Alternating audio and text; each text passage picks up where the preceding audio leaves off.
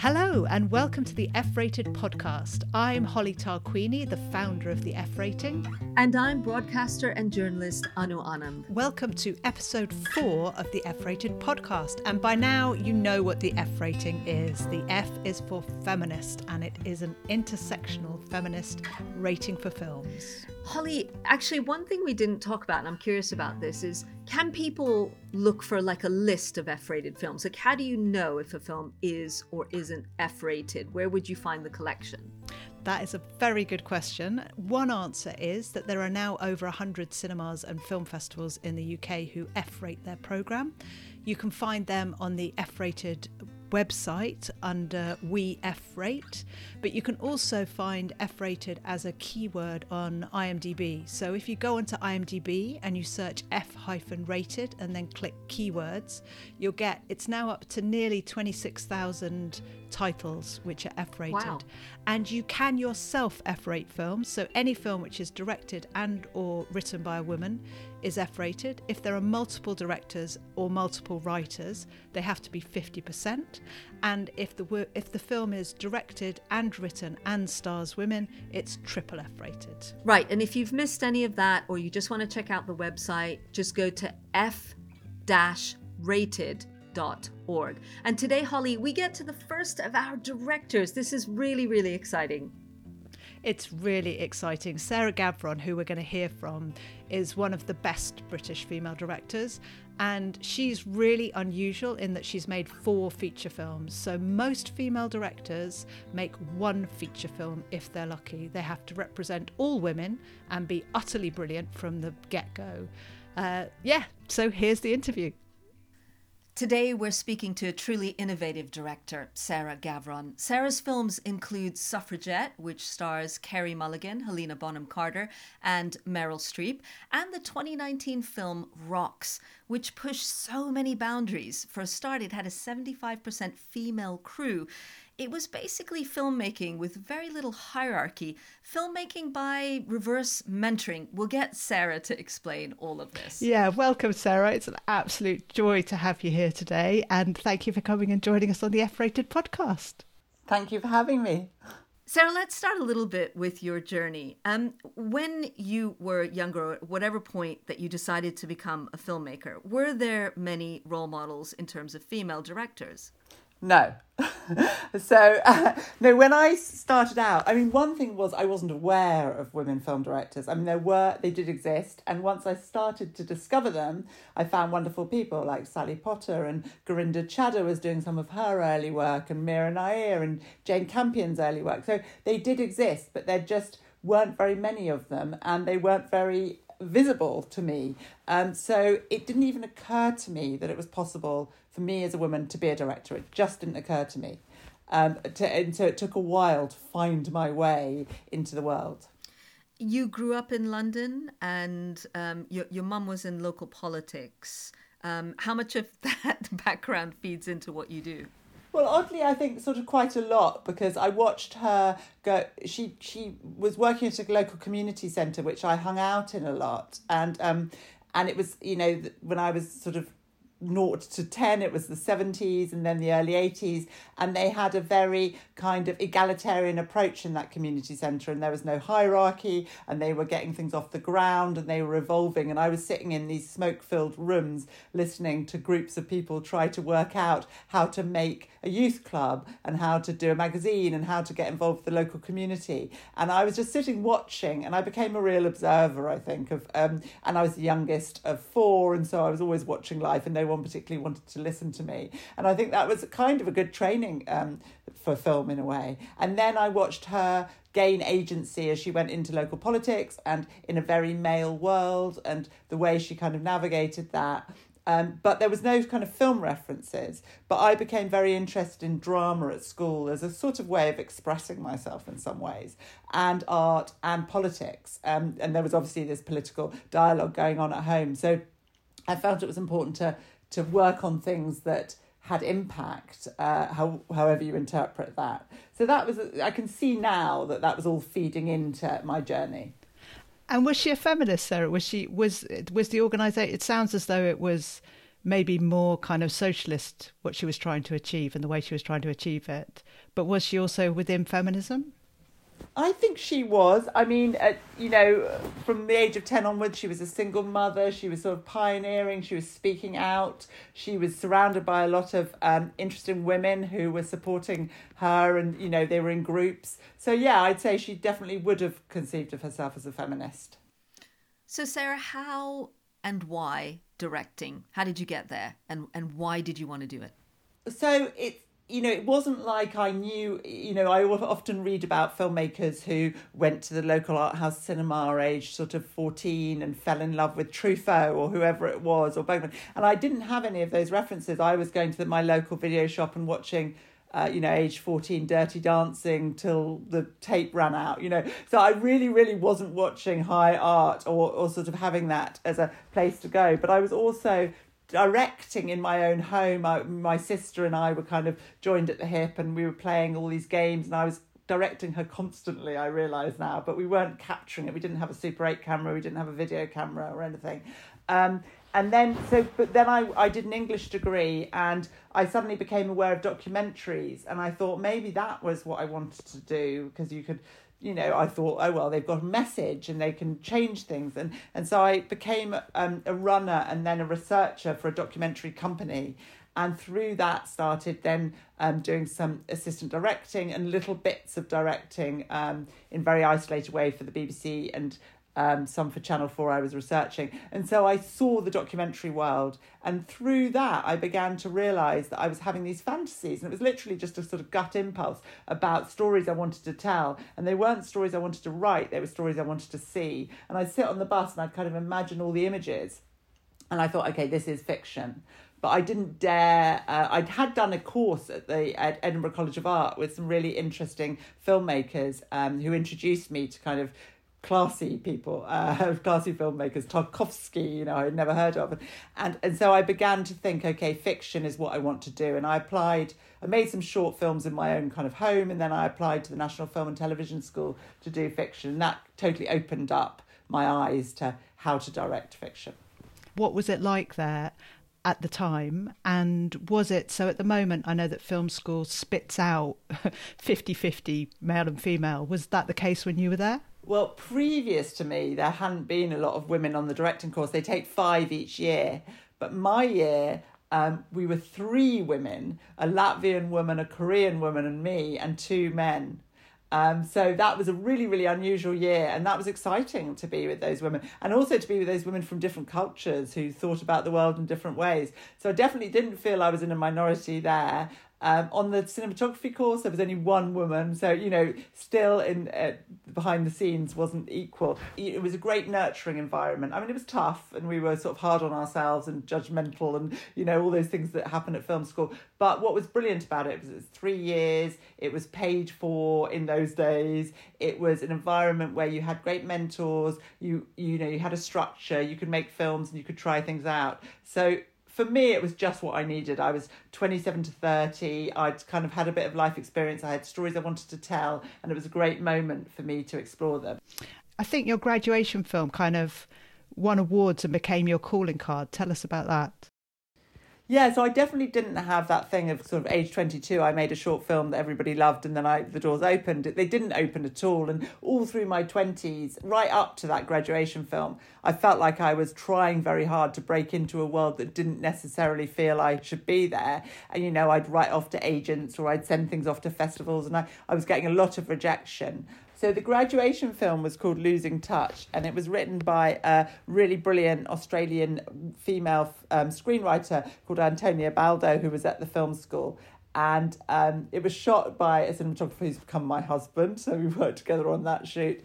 And it was a story of a little girl and her family. They were an immigrant family living in the countryside, and the father left, and it was the way that the girl responded to that, and her family, her wider family, her grandparents were there responding. They were all outsiders. And I felt that even though it wasn't my, Antonia had Italian background, and I had Eastern European Jewish background, but somehow there was a connection between us about that story in the multi-generational family and the broken family. And so it felt like a really good vehicle for me to explore some ideas visually, dramatically and creatively. I mean, I still had a lot to learn, and it was still I was early in my journey, I can now see, but it sort of came together, it coalesced in a way that some of the other films hadn't.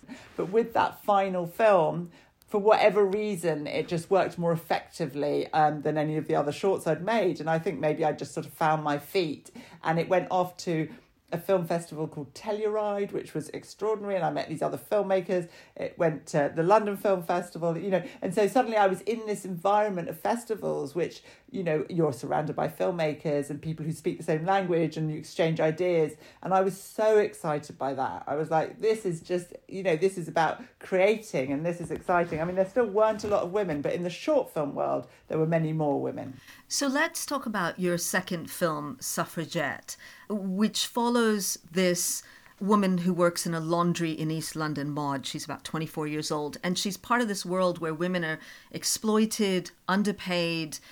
There's real drudgery there. And this is at the time when women are also campaigning to get the vote, and they have been for a long time.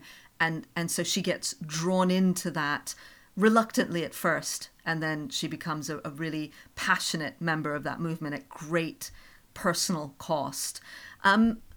Tell me about your role in making that film happen. I mean, is it something you'd wanted to do, or did you just sort of get drawn into an existing project? No, it wasn't an existing project. So I'd wanted to do a film about the suffragettes for ages.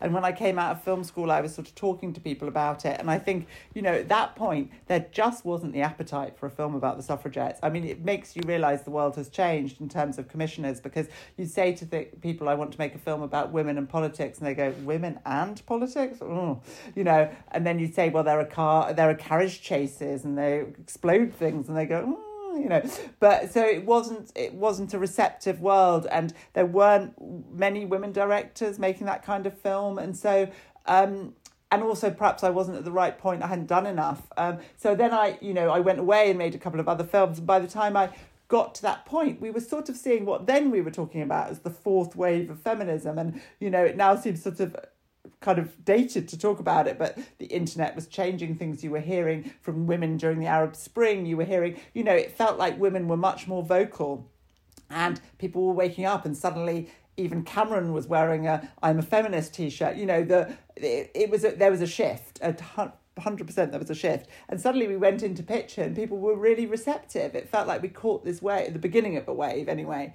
and now that's changed again, but and that made it much easier, and then a cast were attracted to it, and it became a film of some scale. But I was fascinated and worked with Abby Morgan about the idea of telling the story of because we went into the Women's Library and we discovered all these diaries that where Emily Wilding Davison had written a diary of being in prison and underlined certain words and put exclamation marks, and it felt so real and so of now, actually. It was relating to all sorts of protests that were happening around the world, and the way people protest, and the idea of not having a voice. And so I was really, really excited about telling that, and also telling the story of the working women rather than the upper class women. And we know that it was a movement that embraced quite a lot of classes, but we wanted to tell the story of the working women, so that's why we focused on Maud, who was a kind of amalgam of a character.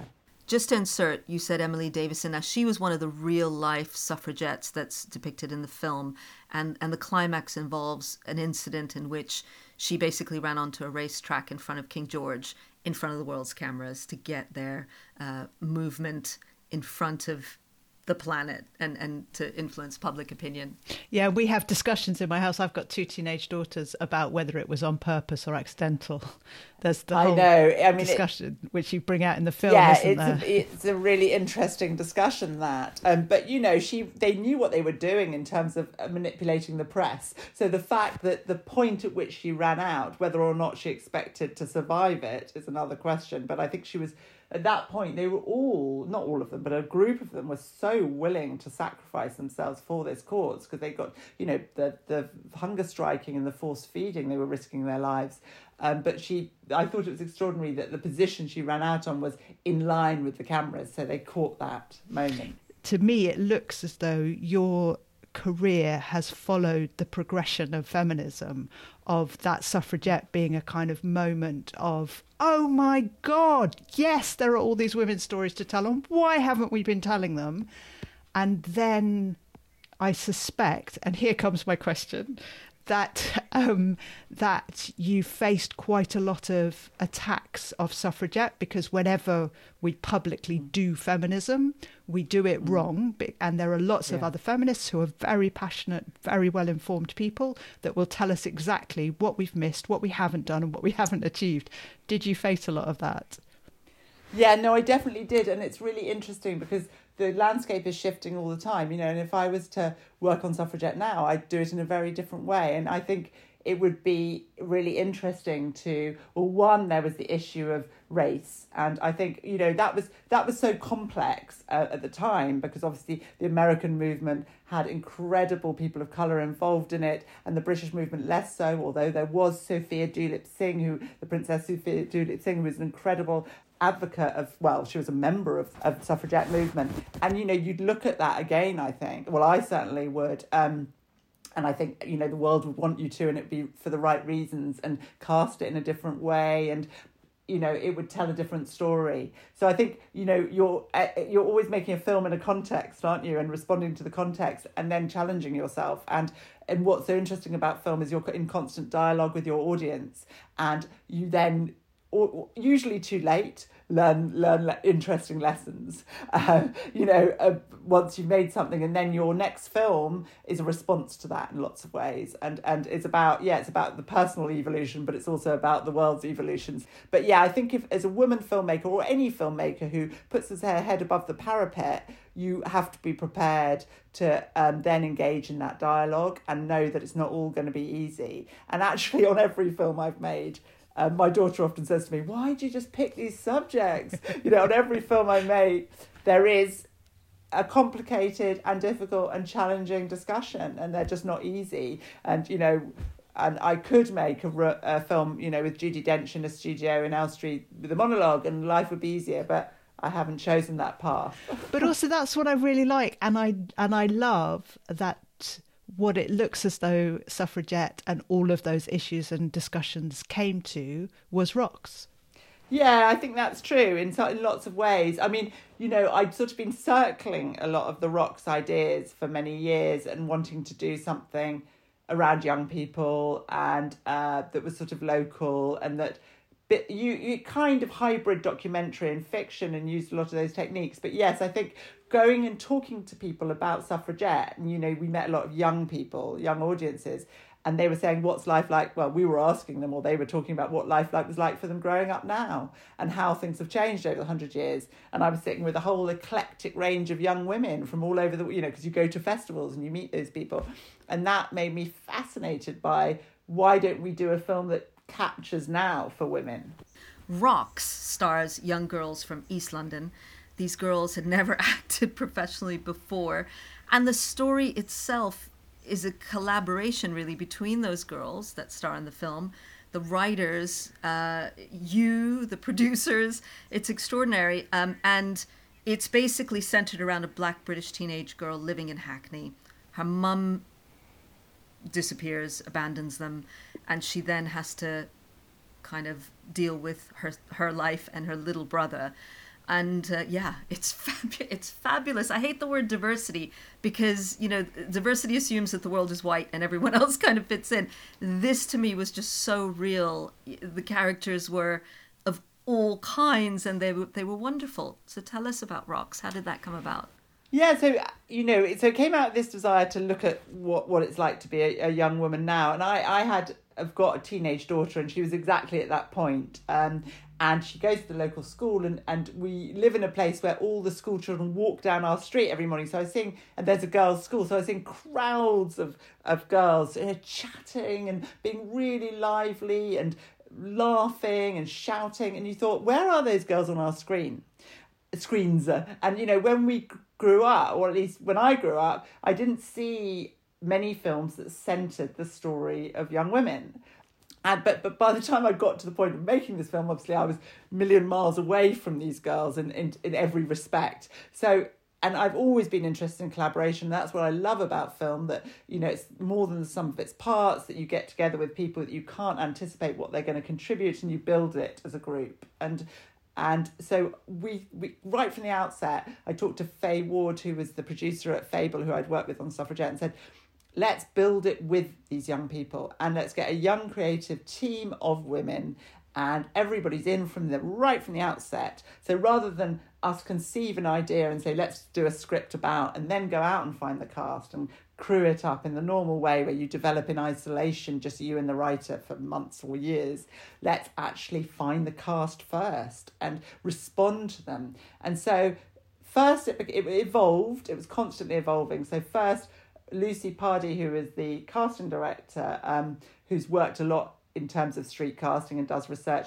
and me went into schools in East London, and we sat there and we sat at the back of the lessons, and we were just really open. We just said, let's see what's going on. Let's not have any ideas about what we're going to see. Let's just listen to these young people. And then we met them in their breaks and chatted to them. And then we invited them to workshops. And meanwhile, we met up with Teresa Okoko, who's British-Nigerian, Hackney-born writer who'd done some brilliant plays and was just moving into screenwriting, and Claire Wilson. And we got in a room together and we said, what could this be?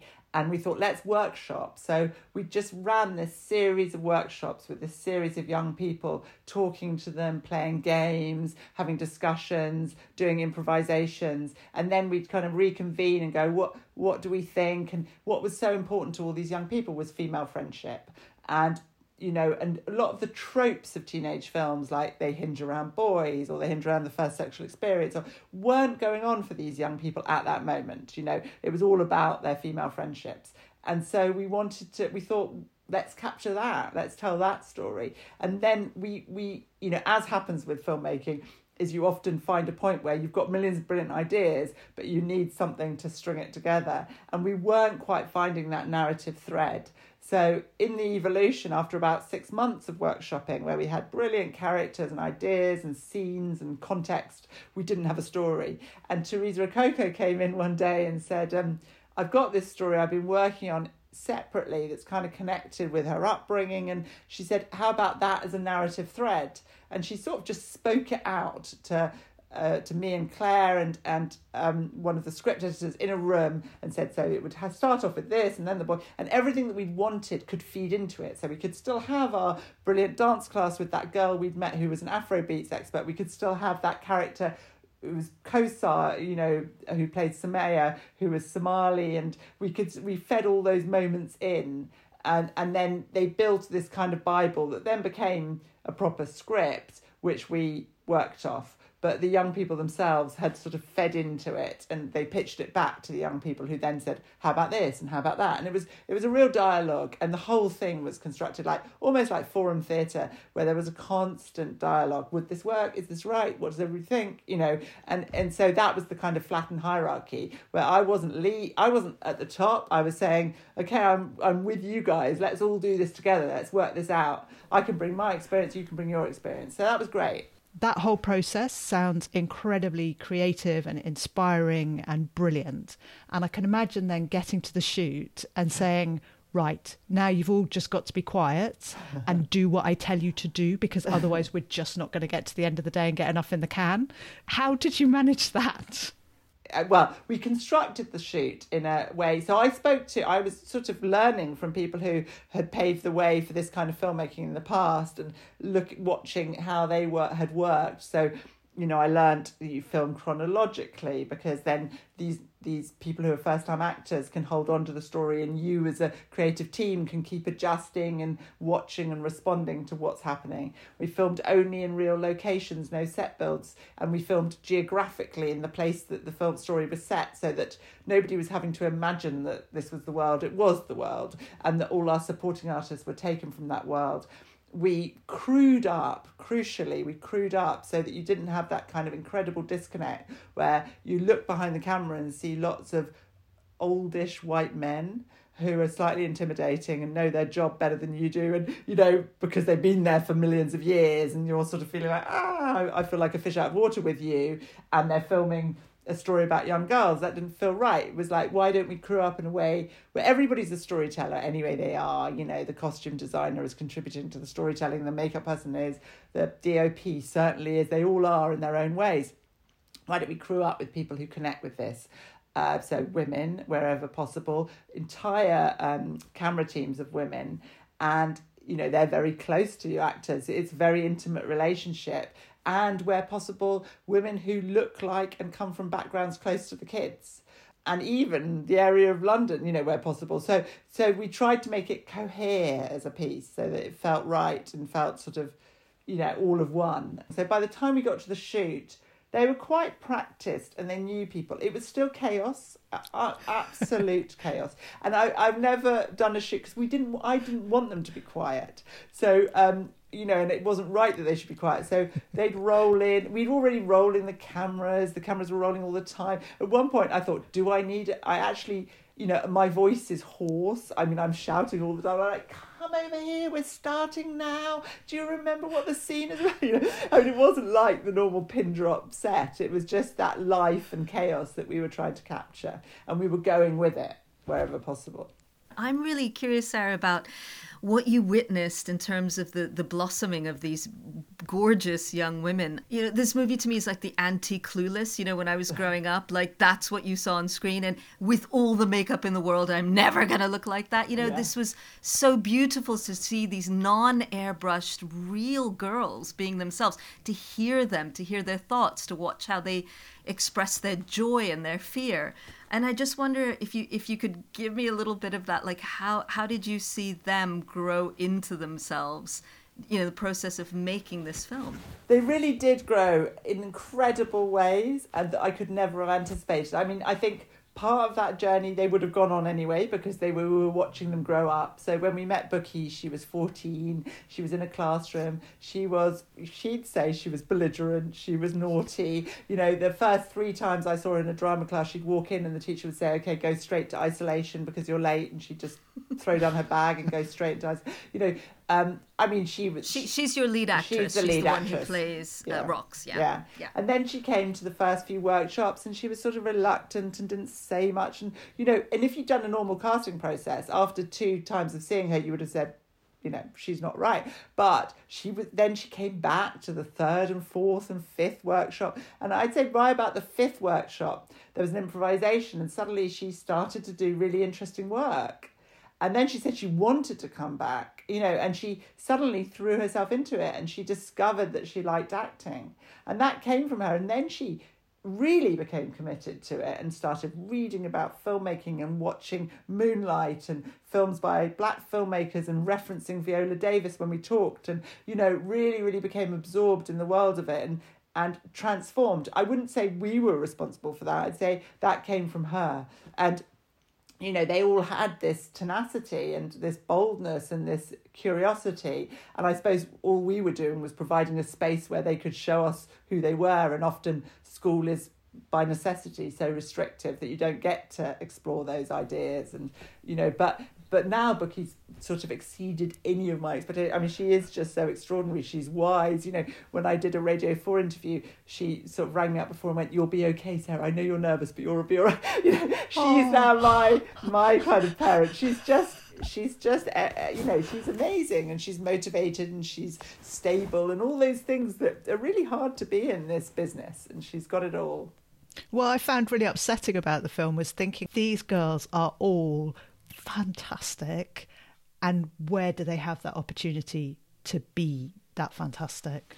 I also wonder, Sarah, about, you know, everyone on that project must have had a huge learning curve, not just with filmmaking, but in being real allies and in confronting, you know, we all have personal biases. I mean, I was watching the film thinking, I've lived in Hackney. I love how ethnically diverse it is, but I would probably walk past a group of girls like that going, you know, troublemakers. You know, we respond to things in ways, and I loved that about the film, that it made me stop and go, oh gosh, look, there's so much more to this group of girls that I would never have seen. So I wonder what sort of, you know, personal unconscious biases or what sort of things happened on set that made you all grow in your own understanding of each other. I always say, and I think it's really true, that I was the one who learnt the most. Because a lot of the team, well, someone like Teresa Rococo lives and breathes that world, and she'd done a lot of youth work and worked with gangs and young people. So she knew those girls from the inside. She knew their potential and what they were capable of. And then, I also worked with an associate director, Anu Henriquez, who also knew young people in that way. So for me, it was a revelation, undoubtedly. I was like, wow, as you say, these girls are capable of anything and they've got so much to teach us and they've got so much potential. And they're so engaged and they're so politically engaged as well. That was another thing that I, thought was so impressive. And they're defining themselves and their identities and challenging the world in such interesting ways. And, during lockdown, when our film got delayed, we ran a little film club on Zoom for the girls in the cast, because suddenly their worlds had dropped away, like everybody's world, but they didn't have school and they didn't have the film to hold on to and what was happening. And they were coming up with ideas for the film club. And then Black Lives Matter happened, and Bookie and Kosar set up a website, an educational website, so people could go to resources about race. And you just thought, well, that's brilliant. They become activists. And so they have this potential. So I was constantly learning. They were challenging my preconceptions all the time. I mean, literally all the time. I've never been so challenged. So now I feel like I've gone through a university of life, in the last 4 years from these young people. And so what's next? The real issue with me is that I have to set myself a challenge. So I just can't go, okay, I've learned how to do that, I'll do it again. It just doesn't seem to be the way my mind works. So I'm constantly going, how about I try something I've never done before? And so I make my life really difficult. But anyway, I'm exploring right now a number of different projects and, really digging into things and trying to work out where to go next, what it feels like would be interesting to do now. And I think we're at an interesting time with film, certainly independent film, because I think you really have to justify why something is a film and who it's going to reach and how you're going to make it in a way that, has power and justifies the process and all those things. So it's got an extra added challenge to it these days, I think. But Sarah, I also wonder, not just where you go from here, but also having nurtured these amazing kids who may or may not have gone into acting or gone into film. There's, the child, the little boy, D'Angelo, who plays Rox's little brother. Emmanuel, Oh my gosh.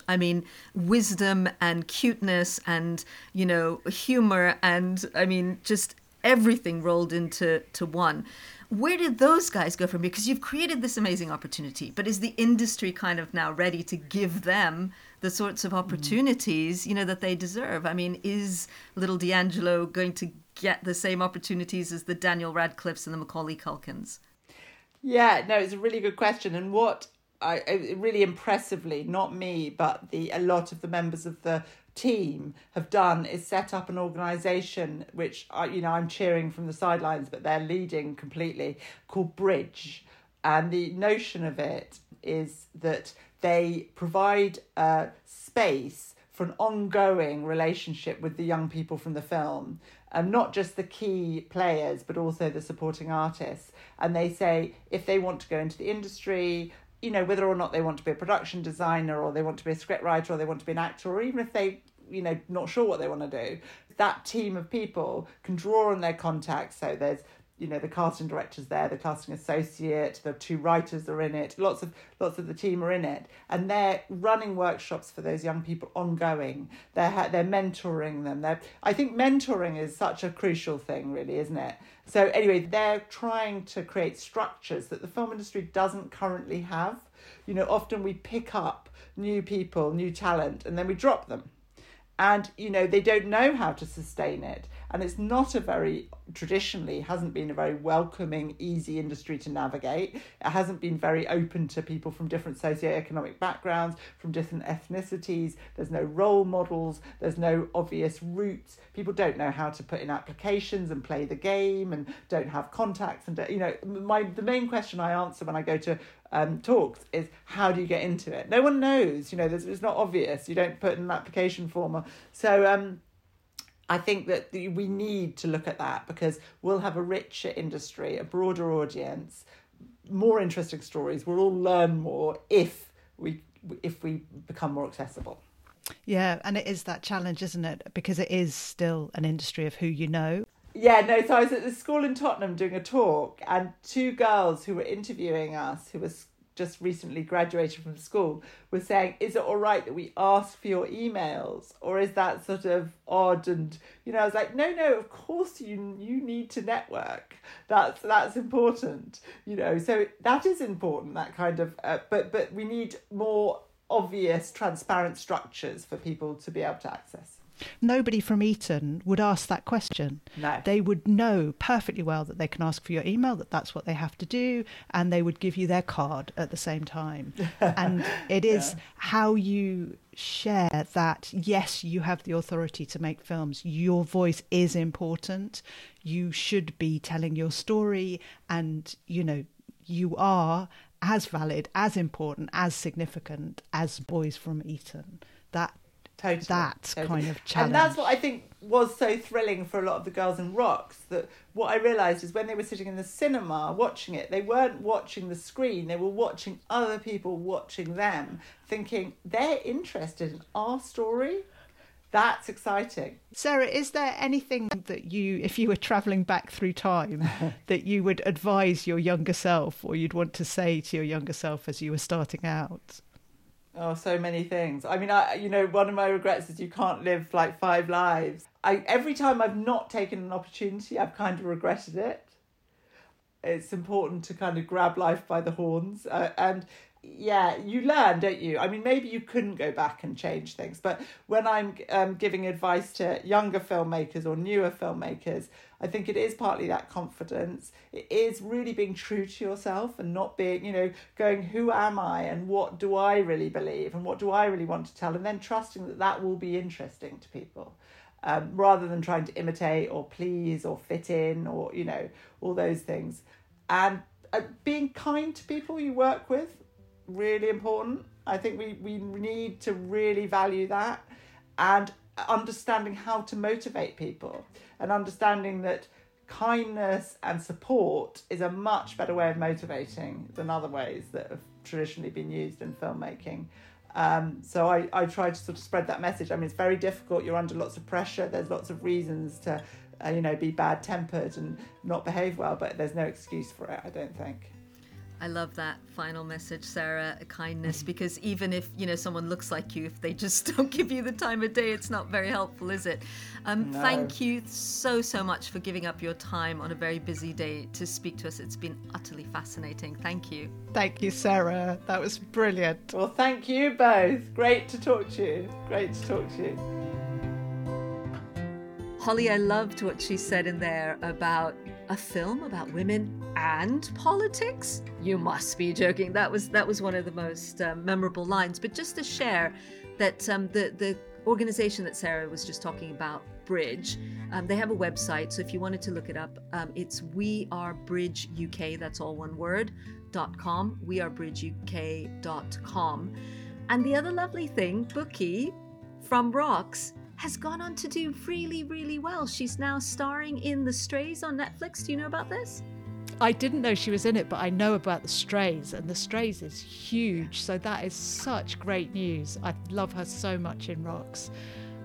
Yeah, that's great. And next time, of course, we're talking to screenwriter Gabby Chappie.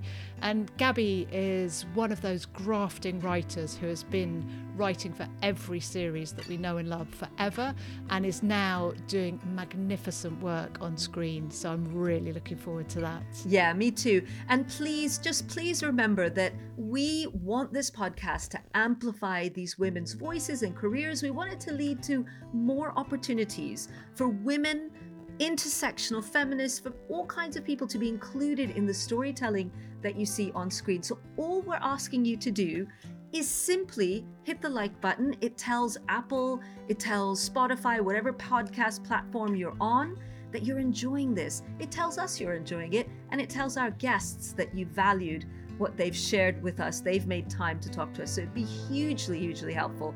Please hit like, please subscribe, and please share with your friends. So until next time, thank you so much for listening.